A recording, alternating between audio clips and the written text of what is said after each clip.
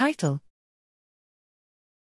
Striatal dopamine integrates cost, benefit and motivation.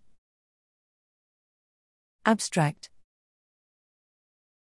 Dopamine, DA, release in the ventral and dorsal striatum has been linked to reward processing and motivation, but there are long-standing controversies about whether DA release in these key target structures primarily reflects costs or benefits, and how these signals vary with motivation.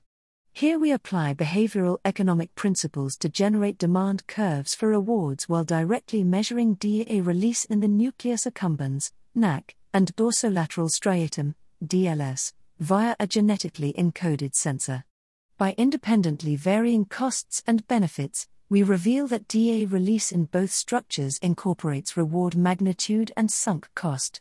Surprisingly, motivation was inversely correlated with reward-evoked DA release. The higher the motivation for rewards, the lower the reward-evoked DA release. These relationships between DA release, cost and motivation remained identical when we used optogenetic activation of striatal DA inputs as a reward. Our results reconcile previous disparate findings by demonstrating that during operant tasks, striatal DA release simultaneously encodes cost, benefit and motivation, but in distinct manners over different time scales.